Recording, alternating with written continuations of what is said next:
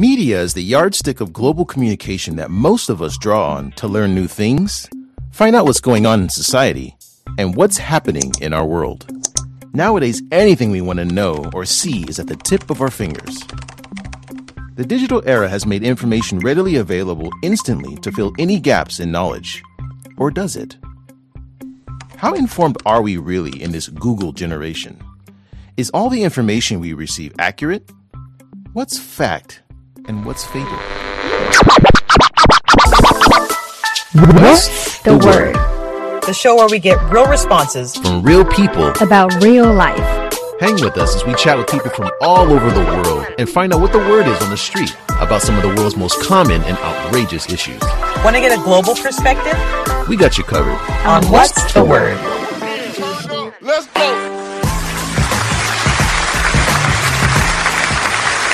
What's happening, everyone? Welcome to the very first episode of What's the Word? The show where we hear it all from globetrotters, expats, tourists, locals, and pretty much just regular people sharing their voice about this crazy thing we call life in this insane year of 2020. I'm your host, TJ Reed, coming straight out of Beijing. Make some noise for the city, y'all.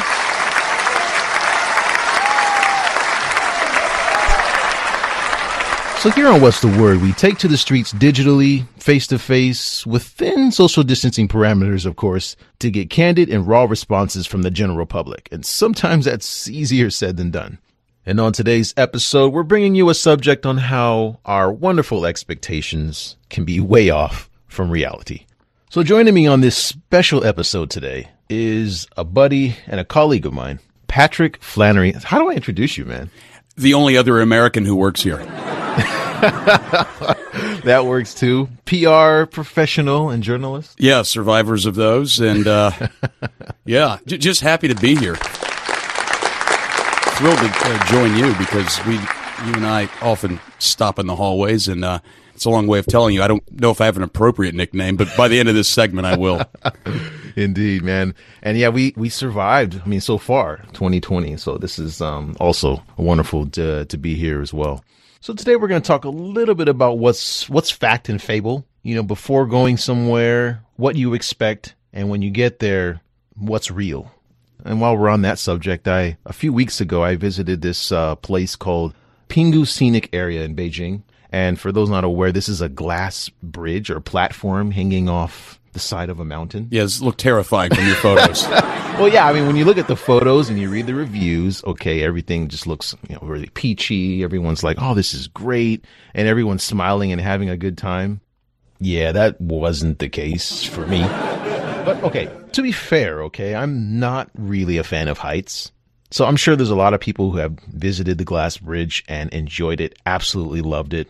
But for me, I'm not one of those people. I'm just deathly afraid of heights. So listeners' discretion, take what I say with a grain of salt. I mean, when I went there, I got to the top of the mountain and kids were screaming. I saw a guy dragging his girlfriend onto the platform. Oh, man. I'm sure that ended well. Yeah, well, I was freaking out. And so I get up there and the platform starts shaking when I'm on it. Yeah. I mean, the wind starts blowing and side to side, up and down. I mean, all around. At that time, I didn't even know. It was just shaking and I was freaking out. And you try to grab the railing and it shocks you because of the static. So I was just stuck like Chuck, and I was like, you got to be kidding me. You didn't sign any waivers before that, did you? Nah, no waivers. I was just standing there, and it was just like, it was a nightmare for me. And it's just and you had some people up there enjoying themselves, at my expense, watching me suffer up there. It just wasn't at all what the pictures and the reviews had said. So it was just, I don't know, it just goes to show you that sometimes things aren't always what people say they are. So you wouldn't go back? Oh, hell no, man. Sorry to put that bluntly, but it's just, yeah. It's quite a sales pitch for this tourist stop. Well, I mean, if you dig, high places and being able to look through the ground and see your, how far, you're going to hit the ground. Your life before your eyes. Yeah, pretty much. If you can do that, then it's a wonderful place to visit. But for me, that was a one-time ordeal. I'm not sure if I would go back. Wow. I felt dizzy just looking at your photos of it. Oh man. Yeah.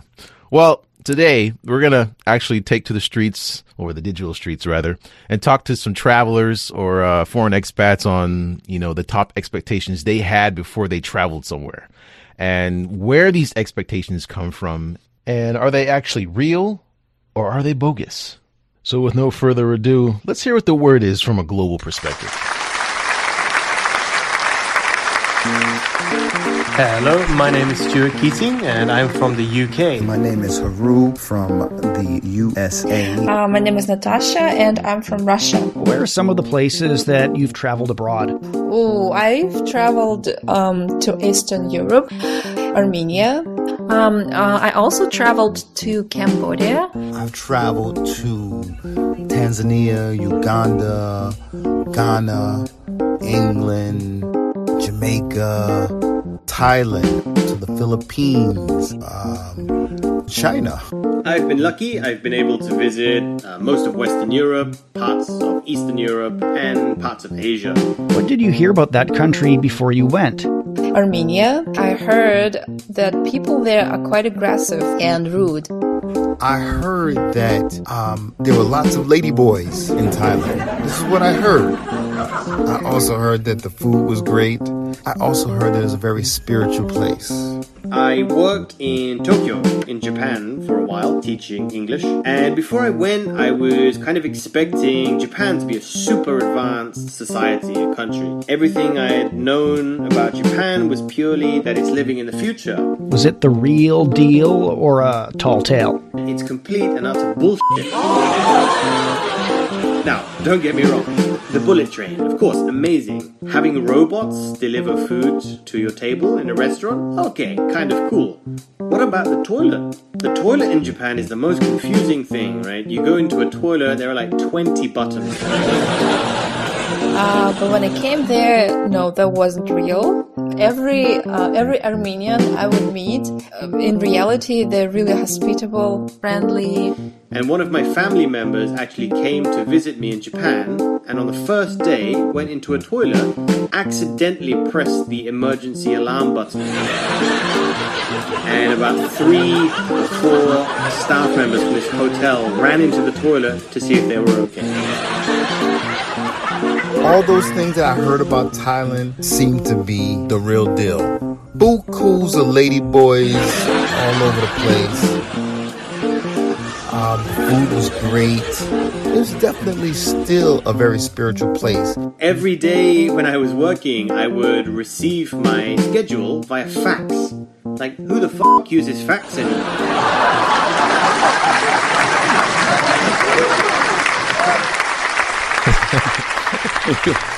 Just say what's on your mind. I know, man. I love Japan. I mean, Japan was awesome. I remember being there in 2004, and the subway was actually really awesome. I mean, I remember being on the train, and I'd look out the window that was zipping by, and I would see images of like I can't even. It looks like little HD images just floating by. It was kind of weird. I was like, wow, this is incredible. I never saw that anywhere else. So, I mean, at that time, I would say it was pretty, advanced above other places like Shibuya, Harajuku. I mean, it was like Times Square on steroids. I mean, there was just like HD, like screens all over the place. And I was just like, man, where am I? You've got me so jealous. I mean, Times Square and steroids. Yeah, I lived in New York City for a while. And I always, when China became the next step, I thought, I'll be that much closer to Japan. I can finally visit. I've still not been for a variety of reasons. And, man, I got to get there. And the toilet experience, I remember going into the toilets there, and there was like 20 buttons to push. And obviously, if you don't read Japanese, you're not going to know what any of them do. And it was a bit daunting. I remember it just being like, oh, whoa, wait, hey, all right. Are these squatters or are these? No, these are toilets, but they just have like a legion of buttons, and you just don't know what they do. And then you find out. And I think I got lucky. I just pushed the right button, and it was just like, oh, okay. Does a trap door open? What happens? Tell you what, man, you just have to experience it for yourself. I Oh, can't. man. I'm not gonna kill the surprise for you. Well, what was your favorite city? And I hear Kyoto's great. I hear Tokyo, I went to Yokohama. Yokohama. And when I was there, I thought I fell in love with that city. It was pretty awesome. I mean, what about you? What other places did you go? I've been to Thailand, but my favorite, just absolute favorite, was Vietnam. Vietnam. And I've been twice. Yeah. What did you hear about that before you went? Well, for me, I was just very much a Vietnam War buff. Oh, okay.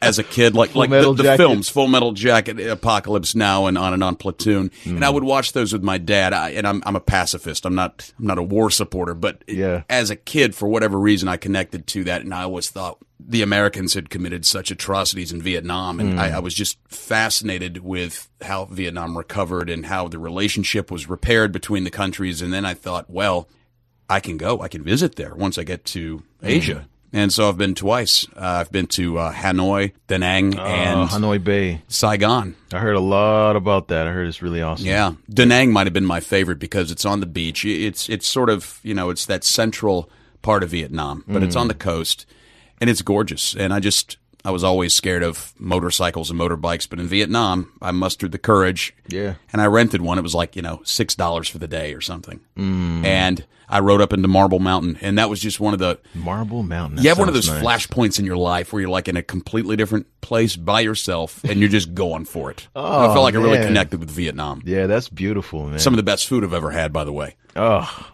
and I feel like, with Hollywood, I mean, again, Hollywood is just the huge culprit here. And we only have one exposure to Vietnam, and that's the war. Yeah. Yeah. And so That's it's it. just, you don't really have any other, for me, the first question that I asked, about Vietnam was like, is it safe to go? I mean, do they have any, grudges or anything? But it's such a long time ago, and it's totally not that. And so it's very different from what we expect. So just, Yeah. For me, Thailand, I didn't really have a lot of expectations going there. For me, it was just kickboxing. I wanted to go there and just train, and I got that. That was 101%. There was a lot of gyms out there, and I trained. And the lady boy thing didn't really. I was really surprised actually when I went there. It wasn't something that I had heard of until I got there, and then I was just like, whoa. I remember getting a massage. We went into a massage parlor. My uncle, he lives there. He speaks the lingo, and he was talking. And then we went in, and then I sat down there. There's a lot of ladies there giving massages. And then I laid down on the chair, and then I felt someone manhandling my feet. And I sat up in my recliner, and it was an actual. I couldn't say it was a dude, but I remember the burliness, the mustache. The obvious wig and all the makeup. Yeah. And I was like, okay, this looks like a dude. And it was just Did the massage feel good? That's the important part. I don't care who's doing it. If my feet are feeling better.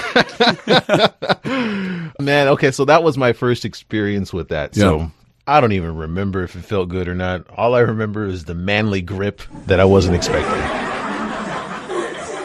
For me, it was just really hard to get over the fact that, hey, is this, who's commanding my feet here? Mm-hmm. So it was just that whole shock. So at that, I just kind of, after a while, I kind of slowly eased back into my recliner, but it just. You've been going back ever since. Yeah, more or less. Not to that same place. But, Okay. But the phenomenon of, getting a massage is wonderful. Oh, yeah. But yeah, love Thailand. And it's just, I think you're always going to hear something from somebody about why you should or shouldn't go somewhere. For example, like before I came here to China, man, I got discouraged from coming so much before I came here. Yeah. When I tell people, hey, my next stop is China, they'd be like, China? Why do you want to go there? That is the line, isn't it? Yeah, that's the line. From everybody. So I would say, okay, well, yeah, I want to go. I'm a huge on Kung Fu and the culture. And they're just like, Tony, listen. You don't want to go there. It's not safe. I'm like, really? Yeah, you might wake up one day and your organs will be gone. And you're like, whoa! I was like, really? And it's like, yeah, and the air is so bad, and the people are really rude. And I was just like, oh man. So for a little while, I was a bit shaken up by that. What did you hear about China? Yeah, the thing I knew to expect was the pollution. Right, was what everybody. That was the number one. Hey, you have a son. why would you take your son to a place where the pollution is rampant and so on? And of course, you get here and pollution exists. Sure, I mean, I got here almost 3 years ago, and it was in a much worse place. But now I feel like it's more clear days than otherwise. Right. And if you have people visit here, they say the same. Oh, gosh, I've heard so much about how bad it was and how you couldn't breathe. And now everybody on Earth should be wearing a mask. Yeah. So Crazy how that happened, right? How about that? And, yeah, what else? People were never rude or aggressive here to me. I feel it was more of, if anything, just trying to be welcoming. Yeah.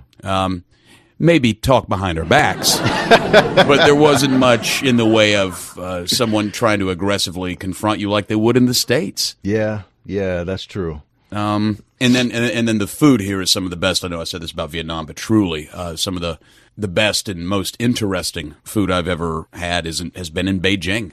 Beijing's my favorite part of China. I've been around. I've been to Shanghai. I've been to a few cities. I regret I haven't been out to many of the rural areas where real China is happening. Yeah. Myself too. But yeah, Beijing, there is something incredibly historic and ironclad about its culture in a way that's just there's so many institutions you can see. And I mean, my gosh, there's Forbidden City, and I can take my son to what's the Temple of Heaven, or just the hutongs. I mean, that's my favorite thing to do, is to go kind of explore what's going on in the hutongs, what little places exist there. Speaking of the hutongs, man, that's I really dig the traditional element. I mean, it's got the brick wall, the brick buildings, and everything, and it's traditional. I mean, earlier we were talking about the toilets in Japan, how there was like 1 million buttons to press. Oh, boy. Here, I went to the hutong toilets. Hey, no buttons to press. No buttons to press. And it's like there's a certain technique that I haven't quite got down yet, and it's the squatting where you have to get all the way down to the ground, and I can't do it. You're a tall drink of water too, without falling in. I mean, which is something you don't want to do. I've gotten to where, I mean, I don't want to get too graphic. I'm pretty proud of my squat ability. The thing is, before I leave home, I tell my son this all the time. Do you have to use the bathroom? Go now. But, you get out in the elements, and, it's sort of that survival of the fittest takes over. Yeah. And it ain't fun. I mean, you got to pull everything out of your back pockets, stuff them in the front pockets. Yes. That's one of those things you want to do. And, at hold least on you for dear tried, life. man. I mean, I just gave up like 6 months in. I was just like, you know what, this is not working. There's no handle or something to hold on to. No, there's not. I wouldn't hold it if there was a handle. Are you kidding? No way. No, yeah. But I just, I still to this day don't know how it's done. And, I commend anybody that's able to do it and do it properly. But, that's one thing that, for most people, you're going to have to, that's a big hurdle when you first come to China are those toilets. Yeah. And I mean, don't get me wrong. You'll go into, many places around town, and there are, dare I say, Western style toilets. I don't want to credit the West with the design. It's just, kind of what I'm used to back home. You have those in places, but I had never envisioned or even heard of the squatter. Yeah. But apparently it's best for your body. It's best for, it's supposed to make things flow a lot easier. Yeah. Just, plop right out.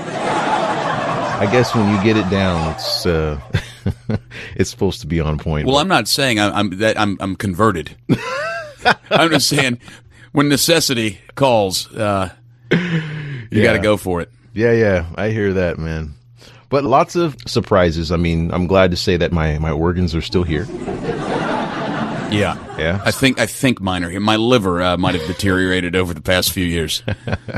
And you mentioned earlier that we're all wearing masks nowadays. I mean, I think my lungs are still in pretty good shape. And I think everywhere you got rude people, you got nasty people in the States and other places. But here, I think you also have some, like you mentioned earlier, it's just you got a lot of good people here as well. So that's something that I picked up is just word of mouth sometimes isn't very credible. Yeah. There was a study done in 2018 by the Vacation Confidence Index, I guess. And this is where they talk a little bit about millennials or younger people who have aimed to deceive their followers by posting social media vacation images that make trips look better than they actually are. a lot of them, about 40%, want their vacations to look Instagrammable. So that they look a lot better than what they actually look. So it's like when you're looking online, and I think this is how a lot of people look at places and what's good and what's not. I mean, that's really what you look at. You look at those images and you think, wow, I can make everybody jealous with this picture. You know, like, yeah, I'm going to ruin somebody's day with this shot. But it's not really reality. No, it's never representative. You have to sort of imagine what's on the outer frame of that photo. Yeah. Is it just the beach? Is it just a mountain? It's like, okay, been there, done that. Like, show me I want to look for the nitty gritty. I want to find what's the character of the place. What are the gems? Yeah. Like even the Forbidden City, beautiful palace. I've been there a couple times, and normally when you see images of it, there's no people in it. It's just beautiful. Yeah, that's true. But then when you get there, it's like crawling with people. People are everywhere. Yeah. You know, and that's kind of one thing. It's like, you know, you can never really trust a picture. You have to you kind of have to keep that in mind. But, you know, again, it's really tough when these are the images you get, TripAdvisor and all this other stuff. How about the Great Wall? The Great Wall. Amazing. I actually lucked out. Okay. When you see images of that, there's never any people on it. That's you're true. Kind of expecting to go there and have that experience. But when you go there in reality, you can't even see the ground or the floor of the Great Wall because there's so many people on it. Yeah. I mean, I've been 3 different times to 3 different sections of the Great Wall. And I cannot, well, you know, because you've climbed it as well, but I cannot encapsulate or begin to capture what a life-changing experience that was for me. Yeah, how so? To be there. All my senses, the visual, the fact that it's quiet, everything, I was touched on every level. I breathed differently. It was looking out and knowing that a camera lens is never going to do this justice. I mean, you can take great photos on the Great Wall, but I felt changed. And it's hard to say how, really.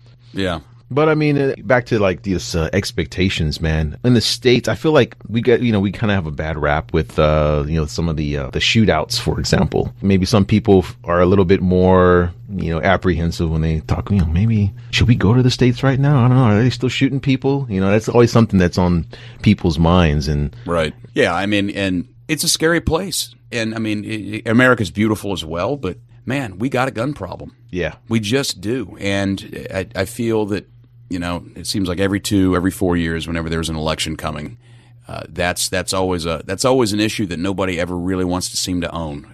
Do you have a gun? No. No? I don't own a gun. Don't own a gun? No. Huh? I don't ever plan to. No. Mm-mm. Yeah, I don't have one personally, but my family members, on the other hand. Yeah. It's like they have an unofficial gun store. I mean, every make and model you want, they got it. My dad had several for a while, and I believe finally sold them all. Sold them all, huh? Yeah, I think he, through the course of a couple of moves, kind of shed the collection. And over the years said, Patrick, I'd be happy to, give you one of my guns. And I said, I love you, Dad. I don't want it. Really? Yeah. Wow. And I never really had that talk with my folks on why they have it. Maybe it's because they were, former military, former law enforcement. So they have this fear, or they are aware of how ugly people can get. Yes. And so maybe there's that fear, but I don't know if that's driving why so many Americans have guns or not, but I mean, it's a very tough item to have when you're scared. I mean, even people who... It's probably the worst item to have when you're scared. Yeah, it's the worst item to have if you're afraid. And I can't really justify owning a gun, and it probably makes me sound radical. I have no problem with people who do. Some people own it; they never use it. It's locked away, or they just go to the range. They go to the range. Yeah. Great, have at it. But that's not what our country looks like. It's more like people are rallying the troops. It's like, what Prepping. Troops are you trying to rally? Well, I'm sure we'll find out soon enough. Yeah, to be continued. But on another note, what else has our international community experienced and heard? Let's get the word on that. What was your top personal expectation before you arrived? I also traveled to Cambodia. Before going there, I thought, like, Cambodia, okay, what is it? what do people eat there? I thought, and actually many people were saying that most of the local population eat grasshoppers, eat, cockroaches, of course fried ones, but anyway. My top expectation was to enjoy good food, spicy, tropical food. And damn it, I did. It was awesome. I think I expected a lot of people to be really quirky when I got to Japan. Sort of the home of cosplay and fetishism and all kinds of weird and wonderful things. We heard that, it's easy to get any type of malaria, of any type of infection. So, was that actual or a fable? So I was really prepared for that. I was like, I want to try everything to make my trip really memorable. But when we came there, that wasn't true. No, people do not eat fried grasshoppers and cockroaches every day. And we didn't get any type of infection. All was fine. Now, don't get me wrong, you can find a lot of this stuff. Japan does have a lot of weird and wonderful subcultures. However, it's not something you're always going to bump into. You're not going to be on the subway surrounded by people dressed in cosplay, unless it's Halloween. The food in Thailand, the spices, the sweet, it was amazing. I loved it. So I would say it's actual. Where would you say you got these expectations from? I think I heard most of these kind of facts really just from sort of pop culture. Now, especially these days, lots of people are vlogging, travel vlogs. So I think a lot of my expectations came from there. And when people do vlogs, most of the time they're exaggerating or sort of only showing the positive side, the best parts. I heard it from different people, from like owners of restaurants, movies, and other people's experiences, of course. What would you say is the common perception or misconception that people have of your country? It happens every time. Whenever a foreigner finds out that I'm from Russia, first things they say, babushka or matryoshka, Putin, bears, vodka, and stuff like that. Well, shit. For my country, I think the common perception is everybody's rich, everybody has guns, they're only white people. So I'm from the UK. I think actually most of the conceptions that people have about my country that I hear are mostly true. We do have bad weather. We do drink tea. We have bears walking down the streets. And then Russian families drink vodka in the morning for lunch and for dinner. But no, I think that is one of the biggest misconceptions of Russia. And a lot of people have guns, yes, but not everyone has a gun. There are some rich people, but not everyone is rich. And yes, Russians do not smile without any reason.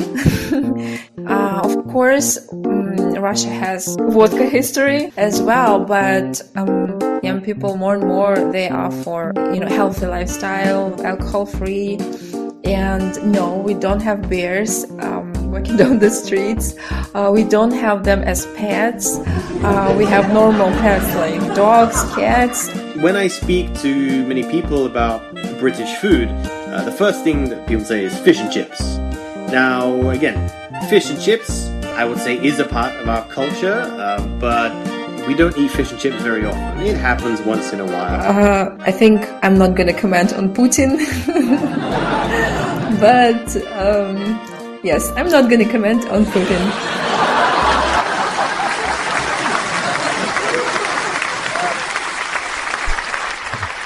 So in case you didn't get that, Patrick, she's not going to comment on Putin. She's speechless on Putin. Duly noted on that. Yeah. Shout out to Natalia from Russia. Really appreciate her sharing her voice here. Because, from the American standpoint, do we ever really hear anything positive about Russia? Like she mentioned, the perception that no one there apparently is sober, not very friendly, and I blame Hollywood for that mainly because they're always, in the films, they're always gangsters, really ruthless. And I think for me, when I was a kid, I watched Rocky. The guy, what was it? Dolph Lundgren. Victor Drago, yeah. And I must break you. Is that the one? Yeah, that's the one. Terrifying. Yeah, I mean that's what it was. I mean, Russia they were terrifying, and they were that was the only guy in the series that actually killed another fighter. Yeah. So it was just like, wow, those Russians must be really bad. And so it's like you grow up with that. And I've not visited Moscow or. But I've met a couple Russians though, and I feel like they were a lot warmer than what I expected. And when I met them, they were really friendly, and they were interested in my culture, and it was just like I wanted to reciprocate, but I didn't have that same feeling because Hollywood just kind of screwed that up for me, I think. Yeah, that's kind of what they do. Ever have any fried grasshoppers or cockroaches? I think I have. I know I've tried a cricket. Oh man! And this was in the United States. I mean, this was not even here in Asia. And I don't remember where it was. I don't remember the circumstances, but I remember being offered, and I thought, you know what the hell? Kentucky Fried Roach? Roaches, I got an issue. Yeah, those have always kind of frightened me. But there's something about, I had a cricket or a grasshopper, and it was fine. It was kind of like one of those little bit salty protein snack. Yeah. Probably a lot healthier than eating potato chips. Hey man, it looks like it's on the horizon. There's an insect protein industry booming. Yeah. Apparently. Yeah. Yeah. They're saying that in 2025 it'll be worth about $1.3 billion. So you never know. So is that a global thing, or is that just happening in one part of the world? I think it's going to be a global thing, man. Because I think there's plenty of insects. Yeah. I mean, I don't know if I would get down on that, but I mean, it seems like it's going to be a thing. Would this figure into a vegetarian diet? Would you be able to partake? Maybe an arachnid. You're harassing my vegetarian diet. Not at all. I respect it. I'm wondering if it would fall under. It would be considered a meat. That's a really good question. I don't just have a protein. I don't have an answer for that. I mean, are they considered? Well, it lives, so I would say it's out. It's like a living. Well, creature. Technically, vegetables live too, right? Well, that's true. Yeah. So I don't know, that's a good question. I'm not sure about that. I can't see myself eating, worms or beetles or anything like that. I don't know. Yeah, how would it be prepared? Would it be like a bag of potato chips? Like here's a bag of crickets, or I'm just wondering. It's like, or do you go and you get one? Hey kids, all right, you had enough on a stick, right? Yeah, for dessert you get one grasshopper, dipped in chocolate. I'm sure that's gonna something. In America we deep fry everything, right? Yeah, pretty much. Yeah. Well, I mean, where do you think people hear this stuff? I mean, I think it's a lot of it's word of mouth, because sometimes you hear, people that have gone certain places and they tell you, oh, back in the war or during this time, or, and they tell you what they've experienced or what they've heard. And so that kind of sticks with you. And that's what you think about these certain places. I want to share this experience with you. Like, Haru made a statement about how, everybody's got guns in the U.S. but also how everyone apparently is white in the U.S. And this is something that I've experienced when I went to a place called Wudangshan, which is here in China. Now, mind you, this was a smaller area. Clearly not a lot of exposure to the foreign community. I was hiking up this mountain, and I met this guy on the way up. He was a Moroccan. So, he's an African guy. But anyone that's been to Morocco or has met anyone there, you do have a population that's, they could classify themselves as Caucasians. I mean, they're white. Yeah. And so we met and we were up the mountain talking, and we actually stopped. He was like, hey, I want to show you something. So he stops and he asks these guys who apparently they carry people up the mountain in some cart. And so he starts talking to them. His Chinese is a little better than mine. And since it was a service, they require that, we showed them some documentation. And so he pulls out his passport and he tells them, hey guys, look, I'm African and he's American. And they looked at him like, come on, man. We're not that naive. Stop jerking us around. Stop playing and get in the car. Man. They just shook their heads like, nah, not buying it. Wow. And he says, really? Because he could speak Chinese. And he says, no, he's from the U.S. I'm from Africa. So then they smiled and they asked to look at the passports. What was funny was like, he must have looked at that passport like 4 times. He looked at the passport, then he looked at me, then he looked back at the passport. Man. Then he looked up again. It was like he couldn't believe his eyes. It was incredible. Wow, what a story. This really happened, huh? Yeah, this really happened. And at that time I didn't think anything of it. Because you know, I'm a black man, so I think most people assume that I'm from the African continent. And the other way around, he looks, you know, he's white, so they think that he's from Europe or a white country, which America is assumed to be. How have you encountered racism differently from the United States to China? Well, I can only really speak on the experience as an African American, because I'm sure people from other nationalities may have had different experiences, definitely had different experiences. But I think a lot of it is just not knowing things. People expect you to be a certain way based on what they've been exposed to or what they've been told. Yeah. For example, I've been called pretty much every famous black person you could think of in the U.S. Probably one of the funniest comparisons I've ever heard. And this was when I was in South Korea. Someone told me I look like MC Hammer. MC Hammer? Were you wearing the Hammer pants at the time? Couldn't do the parachute pants, man. And you know, I got mad love for MC Hammer. I mean, when it was Hammer time. Well, yeah. I burned that cassette up, man, didn't you? He was the man. Yeah, man, you couldn't touch him. But if you ask someone who has a lot more exposure to people in my community, they probably wouldn't agree to that comparison. And that's really what it is. It's just having that exposure. I mean, back home, that would be kind of considered a little bit of racism. But over here, people just don't know. You know, like they'll say, oh, you look like Obama, or oh, you look like Will Smith, or oh, you probably can dance, right? You're a dancer? Yeah. Do you play basketball? You definitely play basketball. And I'm like, well, I used to, but not anymore. I'm, you know, kind of, you know, past that time. So you can kick their ass at Kung Fu. That's what you can do, right? Well, yeah, I mean, that's the assumption, right? And that's something else that I thought. I thought, you know, at first, like, people would have a higher sense of, you know, the ability to do Kung Fu here in China or something. But when I got here, yeah, most people I know have no history with it, no background with it. So I think that you're fed these images and you grow up with them, and then you hold on to them unless you're proven otherwise. You know, so yeah, that was, I mean, you know, Wudong Mountain, it was kind of an experiment. I think that he just wanted to make a point that a lot of people still think that, you know, if your skin's white, you're from a Western country, but if your skin is darker, then you must be from Africa. And it was just really, I mean, I kind of knew that already before it, but it was just kind of surprising that these guys really just could not get it, and they didn't even believe it, even with the passports in front of them. Man. Well, and not to get too far off topic, but, you know, this year has just been one hell of a year. And how have you viewed, especially over the summer in the United States, where we had a president that was fueling anger and division around Black Lives Matter and wanting to use law and order, send the troops into the streets to confront these people. And we know what he meant when he said that. Yeah.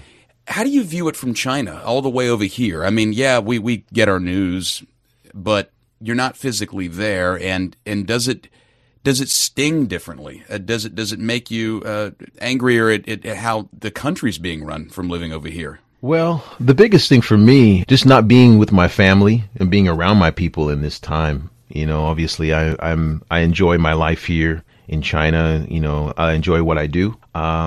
It does affect me because I do feel like I should be there during that time while our nation is going through a bit of a tough time. So for me, that's probably my biggest hurdle. The actions that were going on, obviously the protesting, we've always protested, we've always fought, we've always dissented when it came to, you know, racism and this type of thing. So this is something that, you know, is in us. You know, we're fighters from that perspective. The actions of the president they don't surprise me so much. I actually think it's, in a way, a blessing that he was so forthcoming and straightforward in his actions and how he felt, because, you know, it's always been really covert. You know, on one hand, there's been this type of, for example, like the 3 strikes law, which is something that, you know, on paper, it sounds really straightforward. And it seems like it's something that would probably benefit the country. But on the other hand, it was a way to, you know, exacerbate more people being thrown in jail, you know, more specifically the black community and all kinds of things. So president was, I guess, I think he's a bit more forthright, and he really puts things into perspective. And this is, factor fluke for you. It really opens up, the true feelings that a lot of people have in the United States that we kind of suppress and we hide and we only let out on maybe social media.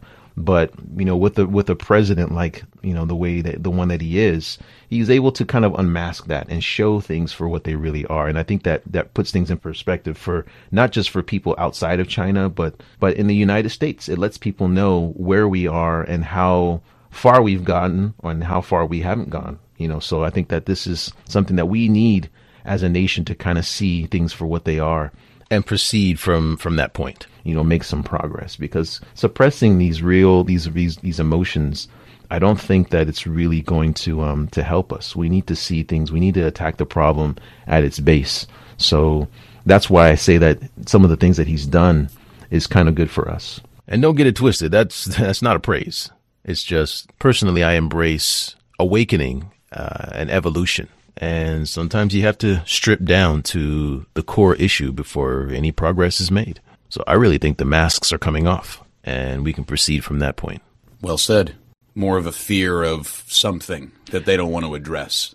What's the fear of the unknown, right? Fear of the unknown. And I think that's something that's all over the world. We kind of have where do we get our known from? A lot of times it's from, the media, life experiences and, stereotypes that maybe our families have, fed to us. And so it's, I think that now we're living in a time where we can kind of unmask these things and go, as we talked about today, some of this stuff is a bit over the top and Instagrammable, but just experiencing things for yourself. And I think we're in the age of truth right now. A lot of people are seeing a lot of things. And so it's a good time. It's an uncomfortable time.